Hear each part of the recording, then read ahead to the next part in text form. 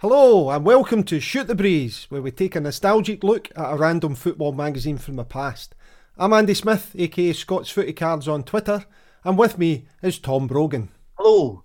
In each episode we'll invite a special guest to join us in trawling through the magazine and discuss anything contained within it. This could be anything from an article, to a photograph, to a competition, to an advert. Basically, if it's in it, then we'll talk about it. So sit back and let's shoot the breeze. Wriggles clear, might just get the chip, and he does, he's scored! Oh, what a great goal! He's done it! Oh, brilliant goal! Wiggling his way, that's an excellent ball, and Didi! It's a goal, four for Clydebank. Excellent play by Hughes. I think the player of the match, and sweetly finished by Penny. In this special episode, Tom and I continue to shoot the breeze through the rest of the magazine that we previously discussed with Tom Watt on the show. The Shoot magazine is from the 11th of March 1989. Okay, so we're on to pages 4 and 5, and this is "I'm no flop," says Ian Andrews of Celtic. So Celtic reserve keeper Ian Andrews is determined to bounce back from a traumatic spell which might have destroyed the confidence of lesser players. Ian looks back on his difficult start with Celtic. Some of the problems he endured are mentioned. He made his league debut with just a handful of pre-season training sessions behind him. He spent 4 days in hospital with food poisoning after that game. He played 6 weeks with a groin injury after strenuous efforts to reach match fitness. He then suffered the disappointment of a 5-1 hammering in his first Glasgow derby, and he was replaced, if to top it all off, he was replaced by veteran Alan Rough after just 9 first-team games. I am, of course, jesting about that. Well, he did get replaced, but you know what I mean. Andrews is not looking for sympathy, and he's confident that he will make the most of his chance when it comes again. After spending the 4 days in hospital, he was back playing just 2 days later and lost 1-0 to Dundee United. On the Old Firm game, Andrews says, "I was at fault for one of the goals, but it was generally a bad team performance. That game has to go down as the biggest disappointment of my career." Now, he's working hard to prove himself in the Celtic reserves and understands the need to be patient, but having played in the Leicester City first team for a long time, he doesn't want to be playing reserve team football for too long. The article shows Ian in action with his arms raised for Celtic. He's wearing a yellow goalie strip with padded shoulders. It's also padded under the arms. The padding areas are green. The sponsor is C.R. Smith, and it looks like the Celtic centenary badge that's on the shirt, which is Umbro. Underneath is a photo of Paddy Bonner in action against Hearts wearing the same shirt, and the other photo shows action from the 5-1 defeat to Rangers. So this photo shows Ian sprawled out on the ground inside the goal, with Kevin Drinko in close vicinity with his arms raised in the air. The ball had been crossed into the box and headed up near by McCoist, I think it was, towards the goal. And under very little pressure from Drinko, Andrews somehow managed to fumble the ball into his own net. This goal was probably the single moment in his Celtic career that caused him so much trouble. I would say that the other goals in that day, I wouldn't consider those other goals his fault. This one was definitely his fault. But I wouldn't necessarily. I mean, there's great strikes in some of the other goals, but I think he's right to say that it was just an overall bad performance. What do you think? Yeah, it's just unfortunate that's not what's remembered. You say Ian Andrews to Celtic fans, mention that game, very few, I imagine, would say it wasn't his fault, it was a bad team performance. Yeah. Just unfortunately what he gets remembered for here. I mean, a few keepers had to go at displacing Pat Bonner for a while, but no one really did it until Bonner was ready to move on. I get this sense that a lot of Celtic fans never really rated Bonner either. I'm seeing that now. I've seen that on Twitter a fair bit, that people suggest that he was poor on crosses and things like that. But yeah, he was more or less undisputed in all his time. So yeah, we did speak about Ian Andrews before, and I think he made a good start to his career in a 1-0 win for Hearts, where he actually had a good review for his performance, but that would be his last ever clean sheet for Celtic. And the game after that game, he wasn't as impressive, and it came to a head with the 5-1 game that we're talking about. But he also had a general nightmare on a Honved game, I think it was, in Europe. After that, he was dropped, and that's, I think, when Alan Rough came in. He conceded 15 goals in 8 first-team appearances, which, that's not a good record for a Celtic goalkeeper. After Bona was fit again, Andrews moved to Leeds on loan in early December that year before a permanent move to Southampton in the February. Moving on to the next article on this double page is Hibs' bid shocked me, admits Andy Gorham. So this is Andy Gorham at Hibs.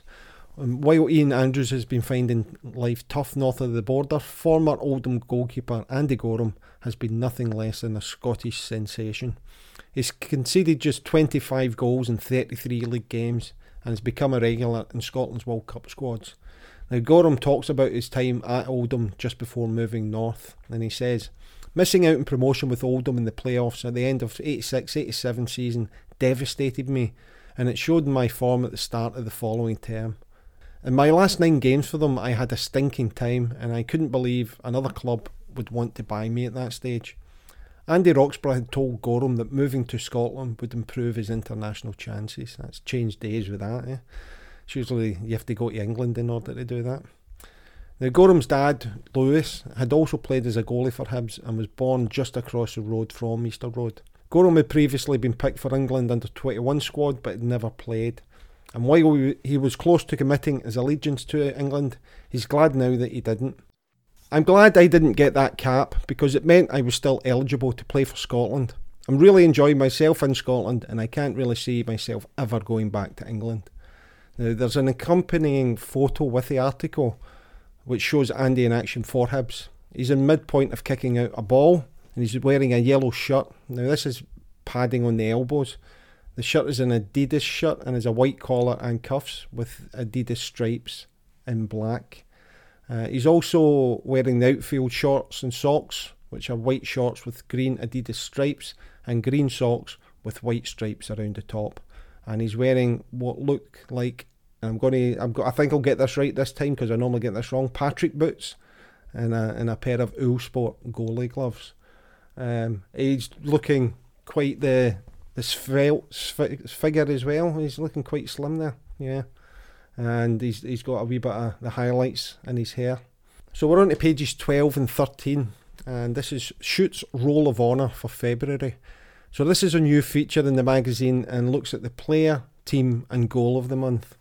So for the player of the month, Division 1 has Mark Hughes and Brian McClair of Man United take the top 2 places, followed by Chris Waddle of Spurs. Division 2, we have Gordon Durie of Chelsea as top, with Hull's Keith Edwards in second spot.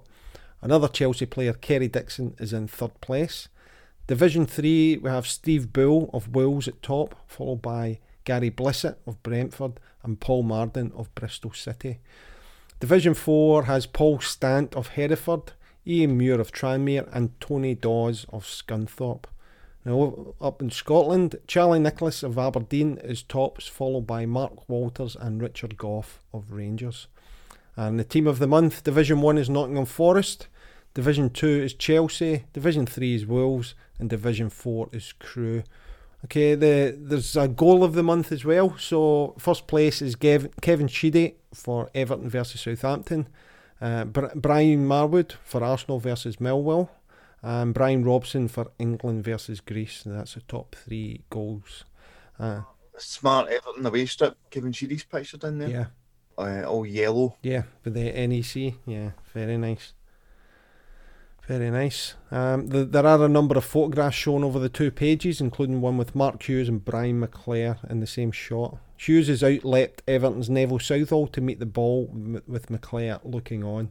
What I would say about that is look at all the empty seats. Yeah, it's a good shout. That is that Old Trafford. Yeah. Old Trafford, yeah. We've also got a photograph of Gordon Durie with the Chelsea strip. It's the Commodore sponsor, and it's a sort of crisscross pinstripe pattern on it as well. Not my favourite of Chelsea strips, I'd have to say. There's Steve Bull of Wolves is there, and Charlie Nicholas amongst the remaining ones, and there's a black and white, love that, a black and white photo of Phil Stant. Can't even get a colour one for that. Okay, moving on to page 16. And we're going to have a look at a cartoon, Tom. I'm going to have a look at a cartoon. So this cartoon is of two policemen outside the turnstiles at Main Road. The fans are lining up, each with a blow-up animal under their arms. And then in the background there's a fan arriving with a blow-up elephant, a life-size blow-up elephant. So one cop says to the other, "I told you we'd have to put bigger turnstiles in." So that's a joke. It's more in preparation of the articles that are about to come up. So this actually refers to a craze that swept the Man City fans starting in 1987. And it was a fan called Frank Newton who started this craze when he brought one of these blow-up toys. It was a banana to a game at the start of the season. It became popular amongst the crowd and slowly more started appearing. In the 88-89 season, this blew up, excuse the pun, and other types of inflatables started appearing on the terraces. The bottom of the cartoon states, "Now turn to pages 19 to 22 for a colour special on City's Bananarmy." This is a 2-page spread with photographs of this craze, and we'll look at that very shortly. So on the same page, we're going to look at Shoot's news call. So for all the latest soccer news, interviews and results, club call 24 hours a day, 7 days a week. Calls charged at 38 pence per minute peak and 25 pence per minute after 6 p.m. So this is an advert, and it's got most teams are covered. And there's also a separate line for non-league, GM Vauxhall and Northern Premier football. When I say most teams are covered, I mean English teams. It's actually surprising that the Scottish ones in there are Celtic, Dundee are in there, Hearts, Hibs. Who else is in there? Rangers. There's no Aberdeen. That's it. So you maybe have expected a few more. Dundee United to have been in there, but no. I noticed there's a few of the leagues have got their own non-league. So if you're a fan of a non-league club, you just phone in that one hotline. Beezer Homes League, GM Vauxhall Conference League, and Northern Premier League have their own line. Yeah. Presumably, you need to sit and listen to news about all other clubs until they get to your club. I'm sure you're going to have to do similar at your club's one anyway to get to the news item that you probably want to hear about. Here's a recap of the last 6 weeks worth of news, and then they'll get to it. But yeah, what I found a bit strange about that, so at the bottom, so they've got a list of all the teams and the extra number that you dial to get that team, and at the bottom in large font and bold it says England club call on, and it gives the full number, and then it's got non-league club call, higher font again, bigger font again in bold, but I don't know why they've put that in bold there and then it's in the full list as well. It's maybe they're just highlighting the fact that they are doing these non-league, as you say, the Beezer Homes, GM Vauxhall Conference and Northern Premier. So maybe that's why that is. Justin, why do you think it's Celtic, Rangers and Dundee? Yeah, I mean, the Hibs and Hearts is fair enough, but Dundee without any other team, I don't know. It's Dundee, or do you think that was Dundee United and they just kind of... I mean, it's possible that just other teams didn't have the capabilities for this at this point. Maybe they just didn't do the setup. I mean, I wonder what... In fact, when we were speaking to Nick Barnes, he was talking about this, wasn't he? How when he was commentating, there would be somebody there, on the phone. Yeah. So I guess they need somebody at the grounds to be able to do this, or some sort of setup in place to be able to do that. And maybe the other clubs just weren't that far advanced at this point. But then again, you've got Chester in there, you've got Darlington. There's a few teams in there that you wouldn't expect to have that sort of level of ability as well. I don't know. Is the short answer. Okay, we'll look at the next advert on this page. It's an advert for Chelsea Football Club CFC Members Club. Join the CFC Members Club, where you receive a free Bridge News official monthly club newspaper, discounts on match tickets, special prices on club leisure wear, and the official team photo and autographs. You think that's more towards the younger people, or? Yeah, I would think so. Yeah. As always, send a large SAE to Chelsea Football Club, a self-addressed envelope for those out there who don't know what an SAE is. So next thing we're going to have a look at is page 17. So do you know, ever since Daniel Gray mentioned it, I keep thinking about the "so." And I know you said it at the during the show. I think I've done a few, and I'm thinking, I know for a fact I say "so" all the time, and it's like, I don't think I can stop that one. I can try and stop saying but I don't think I can stop saying "so." Are we alright with that? Yeah, so. Okay, so we're on page 17, and this is, "We'll win over the Knockers and we'll win the League Two," says Mike Phelan of Norwich City. And Norwich City's emergence as genuine championship contenders may have taken many people by surprise, but skipper Mike Phelan isn't one of them. And he says, "I've had a feeling since I came here in 1985 that one day we'd be up there challenging for the big one. In my first season we won the second division and then set about establishing ourselves in the first. This season we've been in the top three right from the start." And Mike has also recently been called up to the England squad, and he joined Norwich from Burnley, where he was born and raised. He says about Norwich, "It's very different here to an area like Lancashire. There isn't the same overall passion for football, but our supporters are still very committed in their own way." It's not great praise, that line, is it? So at this point, Mike still hasn't signed a new contract with Norwich, but he says, "Don't read anything into my delay in signing. It's an important time for me to be thinking about my future, and the boss and I haven't decided anything concrete, but there is no hurry." So just as a wee spoiler, Norwich would finish in 4th position on 62 points, 14 behind Arsenal this season. And on his future with Norwich, he would sign on at Man United in July this year for £750,000. He would only get one England cap, which was a game against Italy in 1989, and he would return to Carrow Road in 1995 as assistant to Gary Megson. He later returned to City in 2014 as first team coach before taking over temporarily in 2015. And there's a photograph of him in action for Norwich, and I have to say, if it didn't say "this is Mike Phelan," I wouldn't have known that was Mike Phelan from the photograph, simply because he's got hair, and you know, it's a healthy-ish level of hair as well. About Mike Phelan, I'd say my favourite thing about Mike Phelan is that little video. Have you seen it with Alex Ferguson where he bursts a balloon? Have you not seen it? You'll need to have a look at that. So they're sitting in the dugout, and Alex Ferguson's concentrating on the game, and this balloon rolls past, and Mike Phelan picks the balloon up, puts it down on his foot, and bursts it. And Alex Ferguson he nearly jumped out his skin, but he starts telling Mike Phelan off, and they're all laughing like hell for it. It's actually good. You've really got to watch it. Have a wee look at that. So we're on to page 18, and this is Roy Daly. I think Roy Daly, not Daly. Roy Daly, we'll say. Roy Daly goes worldwide. So the first one we're going to look at, this is looking at news across the globe, and the first one is "Carry on, Gary." So Gary Lineker seems set to stay at Barcelona for another season, but only because manager Johan Cruyff will have to wait that long before finally landing European Footballer of the Year Marco van Basten.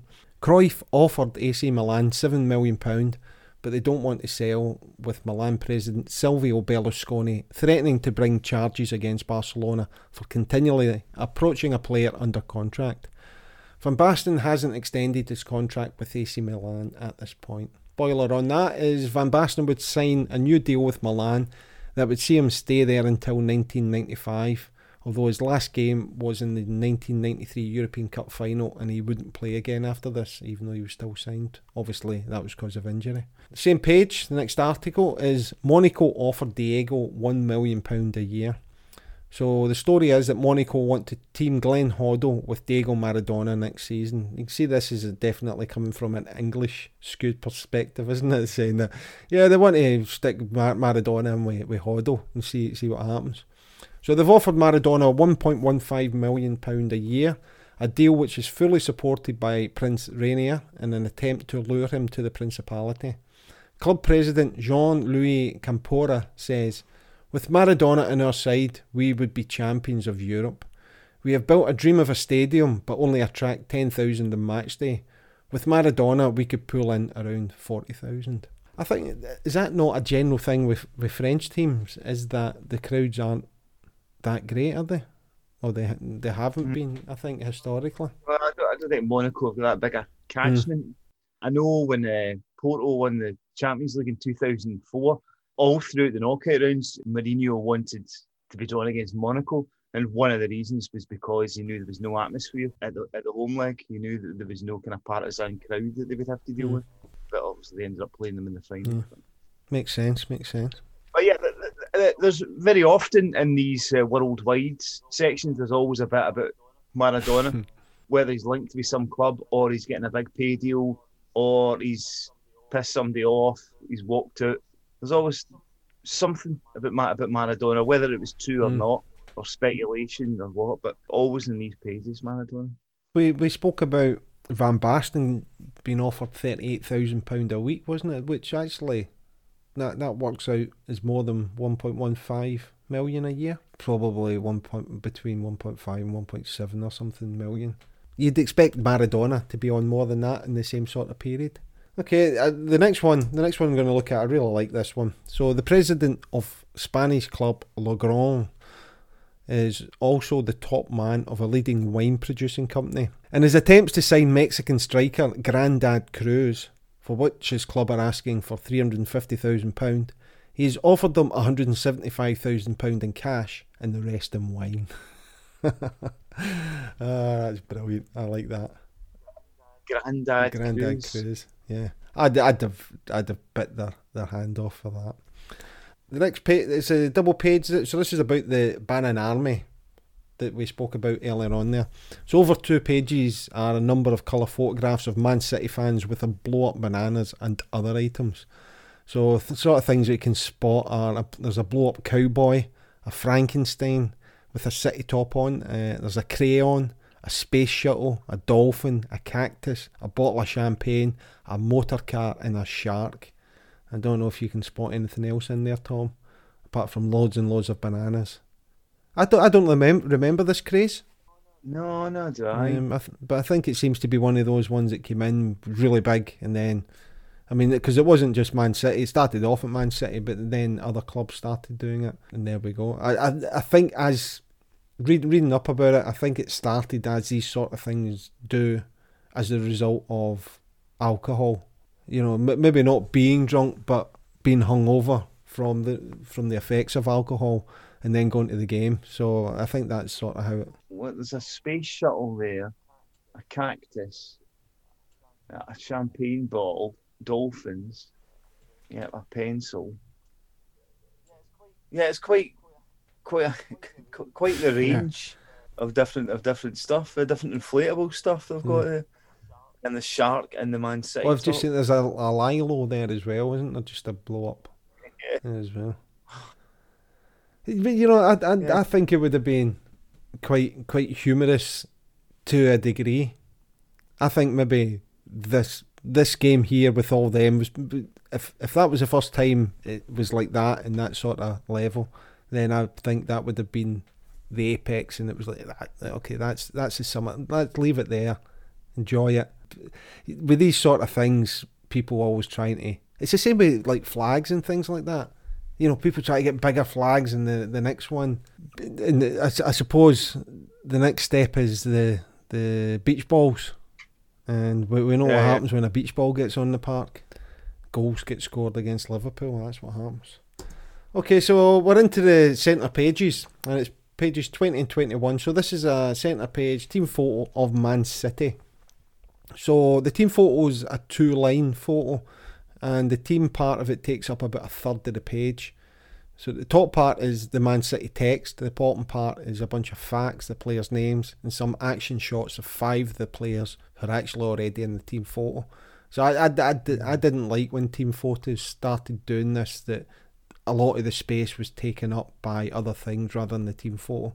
I've seen in other ones as well where they make a team photo really wide when they could have just, compressed it more rows, and then you got closer, because quite often you couldn't actually make out much of the detail with the people. So for me, that's a no-no. Strip itself is an Umbro kit with a shiny light blue colour. It's a white V-neck crossover collar with white cuffs. I think they're all short sleeves as well, yeah. There's also appears to be white piping down the joint of the sleeves and the body. And the sponsor is Brother. Shorts are white. There does appear to be a bit of a band down the sides with 2 shades of blue on it as well. And the socks are dark blue with white or light blue diamonds around the top.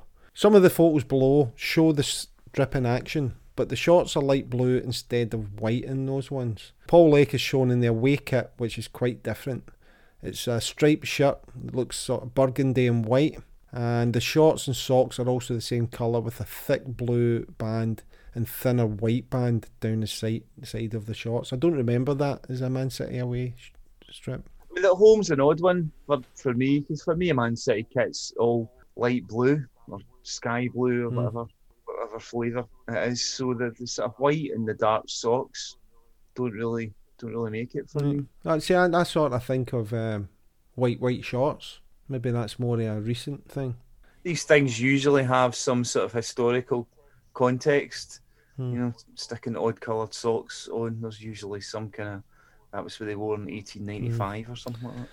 Manager Mel Machin is sat front and centre with General Manager Jimmy Frizzle on the far left of the photo, and both are suited and booted.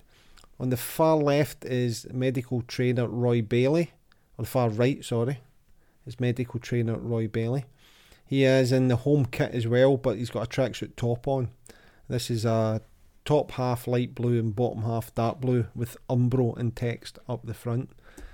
Now, looking at Andy Dibble in the goalkeeper kit, it's obvious that the outfield white shorts also have the waistband in light blue, which I didn't notice at first. He's wearing the same outfield shorts as the... Hold that waistband up pretty high. Yeah, it does, but I was going to say possibly the style of it makes it look that, but it is up quite high. It's certainly north of the belly button, isn't it? Yeah. But once you see that and then you look at the other players, it's obvious that there is the top bit is that. Anything else we want to pick out about the...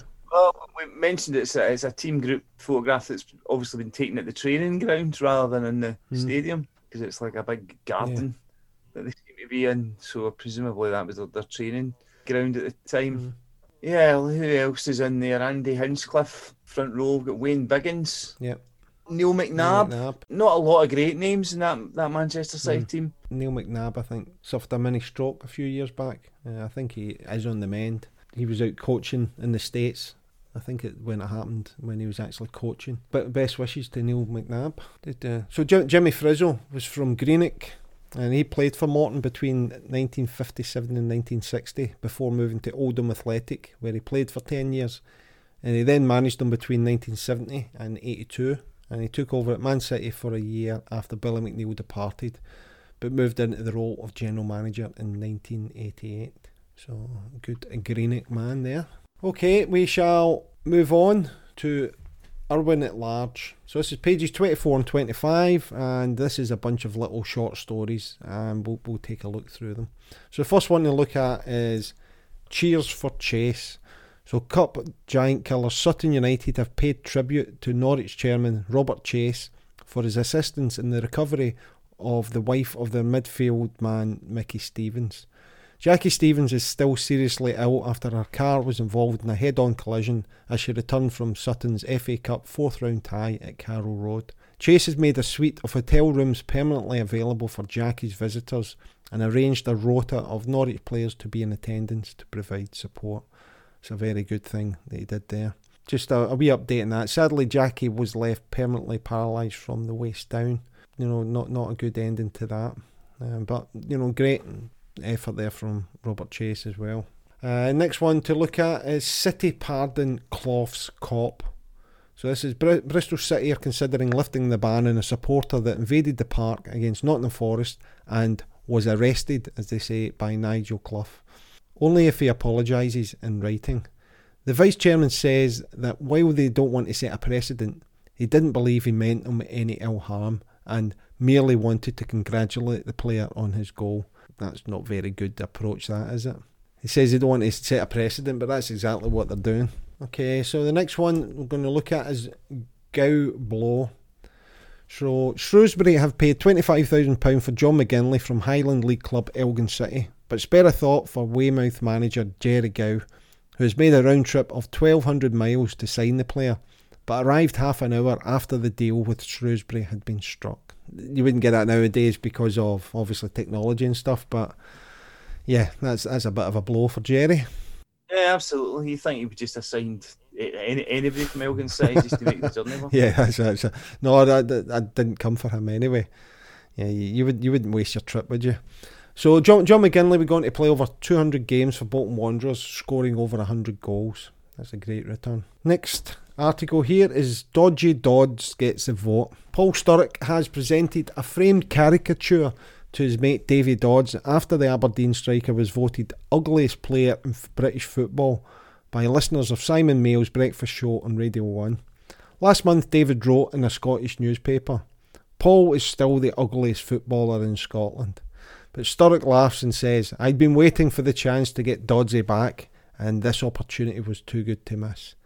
And should also supply a photo of Davy Dodds there, as if proof is needed.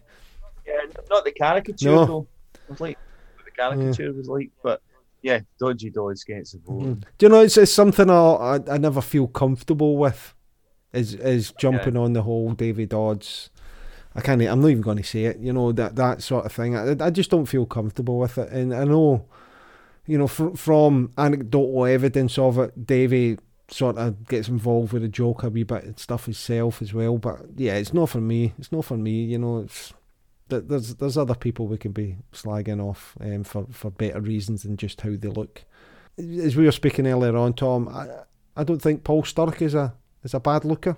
No, I wouldn't pencil him in as one of football's ugliest men. No, far from it. Ian Dowie, maybe. I can't do that. I've just said that I'm not going to slag off Davy Dodds, and there's me throwing in Ian Dowie. Unrequested, just throwing out names. Sorry about that, Ian. Okay, so the next one is about Paul Dyson, the West Brom defender who's pictured has told manager Brian Talbot that he wants to leave as soon as possible after losing his place to Chris White. A spoiler is that he didn't have too long to wait as he moved to Darlington in July that year.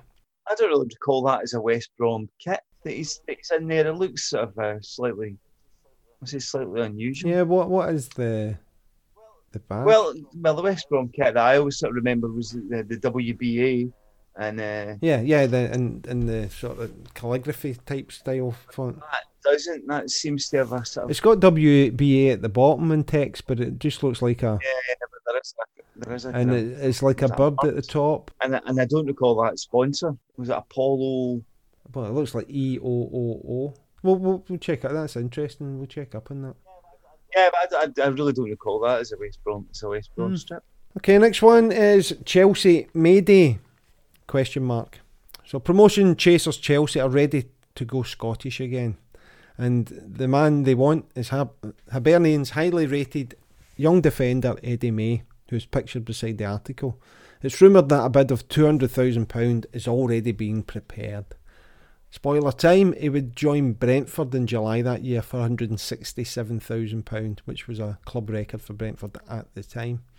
So just a wee bit about Eddie May. He was born in Edinburgh, started off 85 to 89 with Hibs, and then he moved, as we say, to Brentford, where he spent just a year playing 47 league games.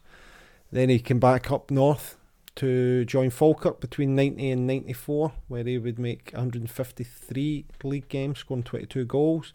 Then he had spells at Motherwell for the next 5 years, Dunfermline, and then sort of winding down his career with short spells at Airdrie, Western Knights, which I'm assuming is a Australian team maybe, Berwick Rangers, and back at Falkirk for a couple of games. He did manage Falkirk for a year and was a caretaker at Hibs for a period in 2019 as well, so quite recently. Caretaker manager? Yeah. Was he just locking up after everybody else was coming in? Well, to be fair, the information I've got has him down as caretaker twice in the same year, so maybe one of them is the Gianni.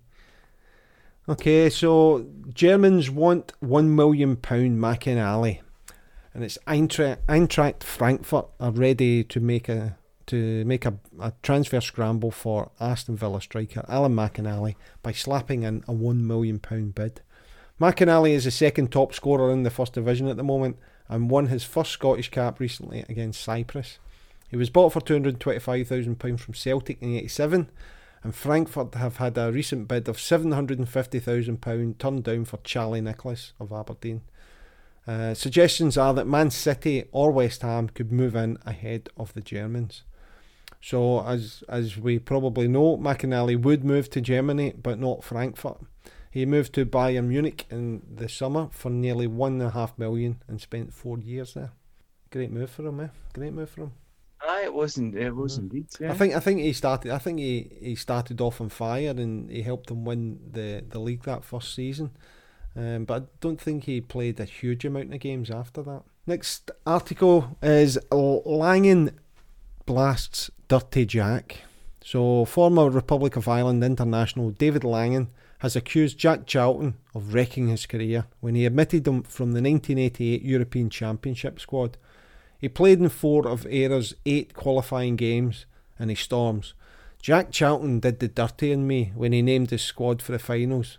For him it may have been just another team selection, but for me it was the biggest blow in a lifetime in the game. Effectively, it ended my career, for although I signed for Peterborough shortly afterwards, it was never going to be the same. It's a really one that just smacks of sour grapes. That it's a strange view to take, that that your career's getting ruined because the international manager hasn't picked you. So the just tones of something a bit deeper going on there, and the fact that he signed for Peterborough, who weren't in the top divisions at that point, is probably backing up Jack's. Yeah, I think David Langen is generally thought well of by Irish supporters as well. I think he was a tough player, and he did make quite a few caps, but it was long before this period. So yeah, I think David needs to get a bit of perspective. And I think the last one on this page we're going to look at is Wishart Scramble. So it says, stand by for a transfer scramble at Motherwell when fullback Fraser Wishart reaches the end of his contract in June.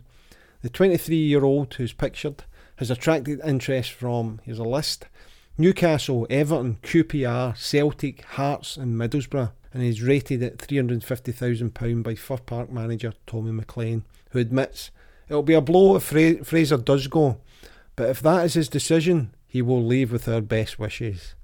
Okay. So as a wee spoiler, his contract ran out in June of this year and he moved to St Mirren, where a transfer fee of £285,000 was set by a tribunal. His time there ended badly as well, as can be seen from the following story from Shoot in December 1991. It says, St Mirren's Fraser Wishart is so desperate to quit Love Street, he's written to every first and second division club in England, telling them he's up for grabs. He says, I've been messed around by St Mirren. I've been dropped twice this season, both times unfairly. A move to England would give me a fresh start. Instead of getting a move to England, he got his move to Falkirk instead, so he moved to Falkirk at this point as well. And other teams, after Falkirk was when he had a spell at Rangers for a couple of seasons, moved to Hearts, Motherwell, Clydebank, 4 seasons there, 111 league appearances, and finally at Airdrieonians as well. What's your memories of Fraser Wishart at Bankies? I don't know if I saw him that much in that era. I think probably I've got a bigger team than Clydebank actually at the time, but I think he served Clydebank quite well the period that he was there. Yeah, it's a bit of I'm going to say it's a novel way of putting yourself out, but for all we know, that could be done a lot more regularly than we imagine. But writing to teams to say I'm available. Yeah, well, I think famously Bernie Slavin did that, didn't he? Yeah. Albion Rovers. But I guess I suppose that nowadays you've got agents, so I guess the agents do similar, but they sound as hard up. yeah. As going to the post office with 92 letters to post to every league team in England. Okay, so there is a wee section here on latest transfers, so I don't know if there's any of those you want to pick out, Tom. Well, when I spot Tom Cowan, Clyde to Rangers, Neil Ruddock, Millwall to Southampton, and then Doug Rugby, Shrewsbury to Fulham. Yeah, I think he was there with Davy Moyes. We did touch on that before. We've got Lee Richardson in there as well, Halifax to Watford for 175,000. Colin West, Sheffield Wednesday to West Brom, and Carlton Palmer, West Brom to Sheffield Wednesday. I wonder if that was done as part of the same deal. Well, it probably wouldn't have, or else one wouldn't have had a fee, I guess. Yeah, I suppose. Okay, we'll move on to page 26. This is adverts, and it's Shoot Mart. And there's lots of programme adverts, a couple of ads for collecting stamps, and you can buy a book called Argyle Classics by Harley Law. And this is a collection of over 300 reports on the most memorable moments in Plymouth Argyle's history. I just find that quite startling that there is this whole ad in this page for Plymouth Argyle. It just seems a wee bit sort of, where did that come from? But I guess if somebody's put the work in and there is a book there, then why not advertise it? Yeah, no, absolutely. Yeah. It's like one of those guys you talked about before who's got access to newspaper archives and he's went and stuck it all together into a book. Yeah, so it's superbly illustrated hardback, 350 pages at £15. Not cheap, but I'm guessing if you're a Plymouth Argyle supporter, that's going to be... We know that for a fact. You're going to lap that up, aren't you, if you get the chance. The other thing on the page is there's a chance to team up with TC, which is a 6-day coaching school with Tony Cottee, and it's at Ormskirk in Lancashire. So a chance for that. Let's move on to Greaves' letters page on page 28. We'll pick out a few of the ones from this. First one is Disrepute Madness. So Anthony Miller from Middlesbrough writes, the charge of bringing the game into disrepute can be interpreted in so many ways that it's becoming a farce. It's just an excuse for the authorities to crack down on any dissent. Greavesy most definitely agrees with Anthony here and suggests it's the FA that should be charged with bringing the game into disrepute because they've never run it properly in 100 years. I have to agree with that. It seems a bit of a catch-all rule, doesn't it? Next one is one rule for all. So David Peel from Bucks writes, there have been suggestions that talented players deserve extra protection from refs, but surely the rules should apply equally to all players. So again here, Greavesy agrees, saying, for a start, we don't have any particularly talented players, and even if we did, they wouldn't deserve special treatment. Referees should never go out with preconceived ideas about certain players. Spot on. I mean, I can't believe twice I'm agreeing with Greavesy in the letters here. Next one, Stuart's scapegoat. So this is Michael Leach from Lancashire, who wins a Star Letter and a £10 prize with a letter criticising Paul Stewart of Spurs. And he says, he's proved to be a total waste of money at Spurs. He simply isn't good enough for the First Division and should be replaced by someone who can score goals on a regular basis. And Greavesy hits back at this one saying, obviously he's not worth 1.7 million, but he didn't set the transfer fee. I feel he's been a fall guy at Spurs, but he's battled more than anyone and doesn't disappear when the going gets tough. He'd be a better player and a better team. Yep, I'm okay with that one as well. This next one sort of, this sort of echoes with me. This David Parker from Oldham writes, has football gone bananas? The last time I went to a game, I could hardly see anything because everyone was waving inflatable fruit around. What's your view of it all? And Greavesy says, I love it. It's fun, it's harmless, and it's what football should be all about. I don't know about that. He says, the more bananas, the better as far as I'm concerned. It's certainly better than waving bottles and bricks. The guy mentions nothing about the inflatable sharks or pencils. Yeah.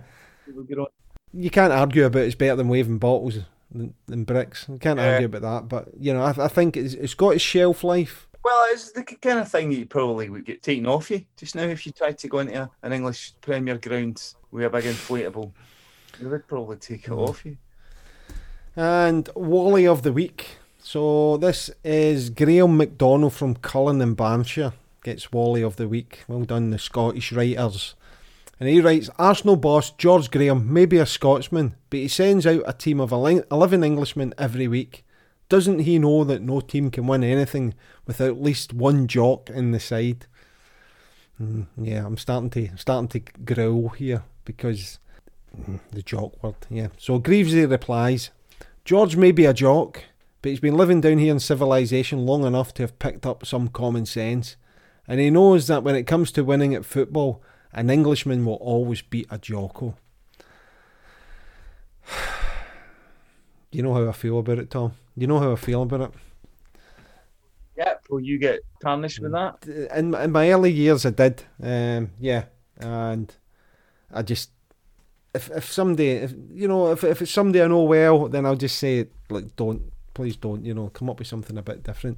But if it's somebody I don't know and they say jock, then the conversation doesn't really get out of first gear. So yeah, to be honest, I've not had it much in recent years, but maybe that's because I just stay away from people.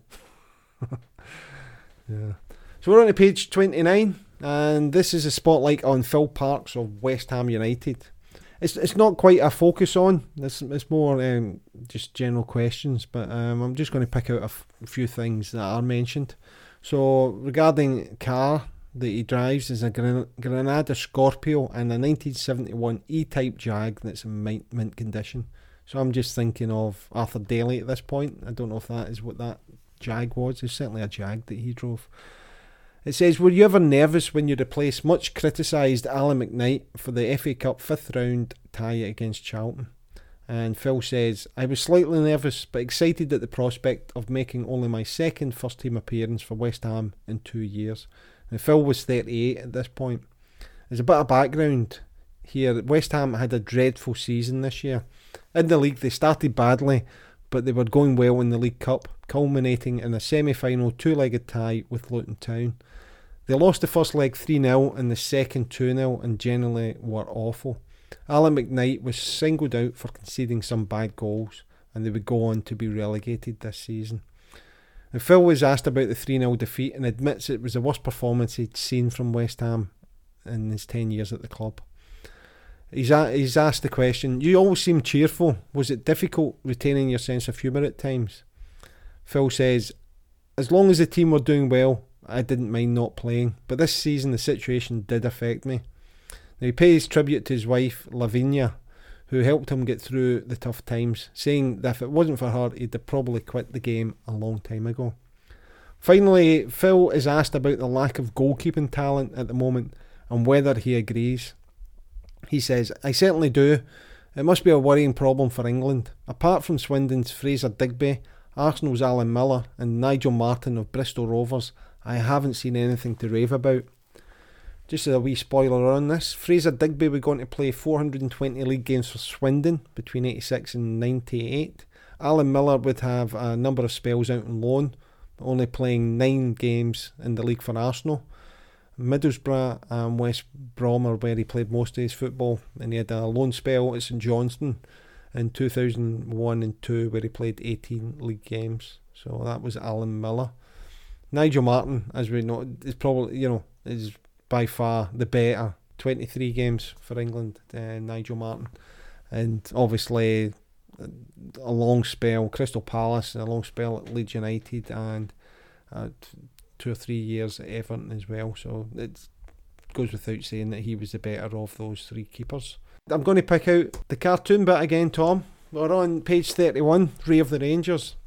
The storyline here is that Ray believes he's been invited to a top award, but when he gets there, he's met by a Michael Aspel looking character who says, "This is your life." And Michael introduces the first special guest, who starts talking over the speakers in a Scottish accent. "Och, Royce, you Sassenach wimp. Your tackle put me out in the 1979 Cup final, remember?" So Roy decides that he's in trouble and makes a dash for the exit, saying, "Oh no, it's Mad Jock McKickham. He swore to get me for that." As he's running away, a big brute of a man appears with his sleeves rolled up and a sailor's anchor tattoo in his arm. And the strip finishes with a line of mad, hard-looking bastards waiting to give Ray some retribution. I think words with Steve McGarry on this one, I think. Yeah. So, what was his name? Mad Jock McKickham. Yeah. Oh, it was Tony Husband who did the script with this one, so yeah, I have a wee word with Tony on Twitter, and he'll block me. Any comments on the strip here? It's not one of my favourites, I'd have to say. Yeah. It's with the Jocko and the Greaves' page and the Mad Jock McKickham, they're certainly gone for it in this one. They're sort of negating all the good work they've done on the front pages and all the Scottish content. They're negating it with these, I think. Okay, moving on to You Are the Ref. Let's have a wee look at these. There's a couple of, actually, looking at them nowadays, it's quite interesting. So the first one is, a throw-in is about to be taken when you see a defender kicking an opponent when they are in the penalty area. Do you A, award a penalty kick, B, send off the defender and drop the ball, or C, send him off and continue with the throw-in? Answer, Tom? A throw-in is about to, the ball's not in play, so it would be C, send him off and continue with the throw-in. Is the correct answer. So the next one is from a corner kick, the ball strikes you and is deflected over the goal line. So that's the referee. Do you A, have the corner retaken, B, award a goal kick, or C, drop the ball at the place where it struck you? I'm going to say it's have the corner retaken. It is. No, sorry, it's not. It's it was award a goal kick. Yeah. So the ball's in play. But my thoughts on this is because the rules have now changed when the ball hits the referee. Yes, so if it hits the referee, he's part of at that time anyway. He's part of the game. He's part of the playing surface. So back then it would have been a goal kick that was awarded. But I'm wondering now, because now if the ball hits the referee, they immediately stop play, don't they? And I think the rule is now if it changes possession. So if the ball hits the ref and goes to the opposition, I thought that it's just if it hits the ref now. I thought they just. I don't think so. I thought it was only if possession changed due to it hitting the referee. Okay. I guess in that scenario, the possession does change because it goes for a bye kick, doesn't it? It'd be interesting to maybe have a wee chat with Steve Craven or some other referee about that. It'd be interesting to get their thoughts on that one. Okay, we shall go on to page 35, and this is a full page colour photo of David Speedie of Coventry City, and he's in action in a Hummel kit, which is light blue shorts and socks. The shorts are very shiny and have a black Hummel chevrons down the sides. The socks are plain light blue with the text Hummel and what looks like a B in black in the middle of the socks. The top has a main body area that's divided in two. They both have the same design, which is a number of thin vertical stripes. On one side of the shirt, those stripes are a light grey or blue and white colour in the stripes, while on the other side they are a light grey blue and a darker shade of blue in the same colour. Sometimes you really got to see it. If you'd never seen this and try to describe it, you probably couldn't have done a worse job than what I've just done. You want to give it a go, Tom? No, not at all. Just a two-tone kit, slashed down the middle there, with lots of thin stripes on it. Okay. So yeah, I mean, a classic kit of the era. I think we've spoken about it before. Obviously, probably the Denmark national team are probably the most famous for wearing that sort of style of kit. But Aston Villa, at the same time, I think there's a picture of Alan McInally in the forthcoming pages who's got a similar kit. Villa wore that kind of kit as well. Do you think anybody else who wore that style? I think Southampton may have worn that at some point. I think Southampton, that's probably the same era, had that as well. I liked it. It was a nice. Yeah, I completely forgot about the Denmark one, which you mentioned. So that's probably the best way to describe it, is the Denmark one in blue, isn't it? So. Okay, moving on to pages 36 and 37, and this is Right Time for Change. So this is about, basically it's a Dundee heavy couple of pages here, and the first part of it is about Keith Wright, and it says, it's all turned sour at Dens Park. Keith is pictured in action for Dundee, either controlling a ball or kicking it in a style that suggests a get rid shout. The article starts off with new Dundee boss Gordon Wallace worrying that he faced the prospect of losing 2-star strikers when he was hardly in the door. And these were Keith Wright and Tommy Coyne, who scored 50 goals between them last season. After a disappointing season this year, both have spoken of their discontent at the club, which continues to live in the shadows of the city rivals United. Wright says a change of club would do us both good. They've both managed just 14 goals between them this season. And he says, if I'm going to get a move, then I have to buckle down and get among the goals. Aberdeen and Hibs have both shown an interest, as well as West Ham. Now, Wright believes that Dundee's problem started when Jockey Scott left at the start of the season. Now, as a spoiler, he stayed with Dundee until 1991 and then moved to Hibs, where he won the Scottish League Cup with Hibs in his first season, scoring one of the goals in the final. So, just Keith Wright, he started at Raith Rovers, moved to Dundee in 86 and was there, as we say, to 91. He spent 6 years at Hibs, moved back to Raith Rovers, it was 97. He had a spell at Morton between 98 and 2000, and then a short spell at Stenhousemuir, and finished a season or two at Cowdenbeath, playing 63 league games. 637 league appearances in total and 222 goals, which is a 1 in 3, well, less than 1 in 3, which is really good. 1 Scotland cap as well. Thoughts on Keith Wright? Probably never got as many Scotland caps as he possibly could have done. He was a good goal scorer, I think. Goal scorer is what we're crying out for at the moment. We do say this quite a lot, not just us, but people in general. You know, if they were playing today, there would be a shoe-in for it. But I think, as you say, it was unlucky not to get more than 1 Scottish cap at the time. So if he was about at his peak at the moment, he'd be the first on the team sheet, I think, in the Scotland squad. So across the page, it's Coyne will cash in. So they're always doing these little puns with Tommy Coyne. Tommy Coyne left Dundee earlier this month to join Celtic. Clubs from all over were put off when Dundee slapped a £750,000 price tag on his head. However, with him failing to reproduce anywhere near the 37 goals he scored last season, Celtic got him for $500,000. And Coyne says, the transfer came out of the blue and I couldn't have asked for a better move because I've always been Celtic daft.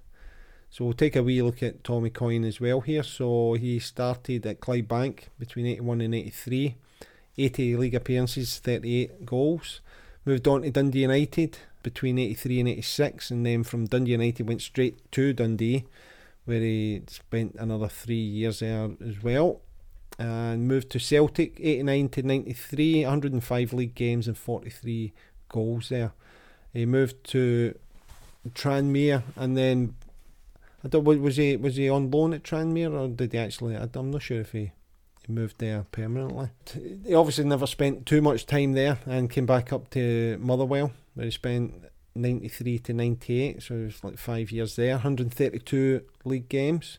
Moved back to Dundee, went on loan to Falkirk, did another spell at Clydebank between 2000 and 2001, and finished up with a single league game for Albion Rovers in 2001. Yeah, I know he was a permanent signing at Tranmere. Started 9 league games, 3 sub appearances, 1 goal, 2 sub appearances in other competitions. But I think it was Tranmere. I think that was the time his wife died. So I don't know if that had anything to do with him not playing much and come back up the road. And I've got here that he played with Shettleston at the end of his career as well. Yeah, so 22 Republic of Ireland caps. He managed at Clydebank. Was player manager. Yep. Yeah. Yep. Bells Hill Athletic as well. We've got him managing there after Clydebank as well. Great goal scorer was Tommy. One of my abiding memories of him was him shouting at me during a warm-up. It was him, and it may have been Bobby Williamson were hitting the ball into the net, and I jumped, this was before a game, they're hitting shots, and I jumped in and I went and saved one of them, and he basically told me to F off. That stuck with me. I mean, it was like, he was wanting me to fuck off, but I took it and said, yeah, Tommy Coyne just told me to fuck off. That's brilliant. So that's one of my abiding memories. But yeah, great goal scorer, great player. What about your own thoughts on him? Yeah, he was one of my first heroes to Tommy Coyne. When I started going to see Clydebank, it was Tommy Coyne and Bobby Williamson up front. So he was one of my first idols, Tommy Coyne. Had a decent career, I think. Just a shame he never either chose to play for Scotland or get selected to play for Scotland. But no, he had a good career. And there was an interview with him in the Clydebank programme a few years ago. He was back down at Yoker to watch his son play. His son plays for, I think his son still plays for Linlithgow. He's a forward as well. But I mean, we're talking about Keith Wright as well there, and it was backed up by the season before, between them, 50 goals. I mean, that's some strike force that Dundee had then. Okay, so on the last little article on this page is of Gordon Wallace, and he says, I'm jealous of United. So it starts off, Dundee haven't won a major trophy since 1973, when new boss Gordon Wallace scored the only goal in the League Cup final victory over Celtic. Wallace spent 6 years as right-hand man to Dundee United manager Jim McLean. He says, I know the setup at United. I know how it was achieved, and now that I've changed clubs, I'm very envious. This is a big club and I appreciate everything that is involved, but we must be patient. So just as a wee spoiler on what would happen with Dundee, they would finish third bottom in the Premier Division this season, but they would be relegated the following season. Now, Gordon Wallace, I think we've spoken about him before. He is one of these men who have he's played for both Dundee and Dundee United and managed both as well. We did try and come up with a few, which we did previously. I can't remember them off the top of my head, but it can't be a big club to be in, you know, to play for two large teams in the same city and manage them as well. Okay, on to pages 38 and 39, and this is a big box game, Aston Villa versus Man United, and there's two little stories here again. The first one is Cannon and Tall. It says, they're a winger's dream, says Nigel Callaghan of Aston Villa. And Shute says that TV viewers are in for a treat when they witness the most remarkable strike force in the game in the upcoming live league game between Aston Villa and Man United. But they're not referring to the United duo of Mark Hughes and Brian McClair. Rather, they're referring to Alan McInally and Ian Ormondroyd, who they're calling footballing freaks. Ormondroyd is 6'5", while McInally is no slouch at 6'1". Villa winger Nigel Callaghan says, they are a winger's dream. If I can't find them with my crosses, then I won't be able to find anyone. There is a photo of Nigel and Ian, both suited, standing beside each other, and Ian is towering over Nigel. He's actually resting his elbow on Nigel's shoulder. I suspect they're overplaying it slightly though in this photo for a bit of comedic effect. Yeah, I mean he was enormous, but I think probably Nigel maybe crouching a little bit there just to make the point. Yeah, possibly, yeah. Yeah, Callaghan can hardly fail to find the head of Beanpole striker. Yeah. So the next on the next page, it's My Pal Rambo by Brian McClair of Man United. So the cup tie brings together two ex-Celtic pals in Alan McInally and Brian McClair. McClair says, Alan and I have been good pals for years and we always got on well together at Celtic, both on the field and socially. We've had a few games of golf together and I have kept an eye on his performances since he moved to England. While McClair has been banging them in this season, McInally has started to dry up after scoring a series of spectacular goals. But McClair advises him, be patient old mate and they'll come again, but wait until after Sunday's game. There's a wee spoiler on that. The game between the two teams ended a 0-0 draw, but Villa had the best of the chances. There was two terrific saves from Jim Leighton and an effort off the crossbar which kept them from taking all the points. And while watching the game, I saw Gordon Strachan and Ian Ormondroyd in the same penalty area. Certainly highlighted the difference, I think.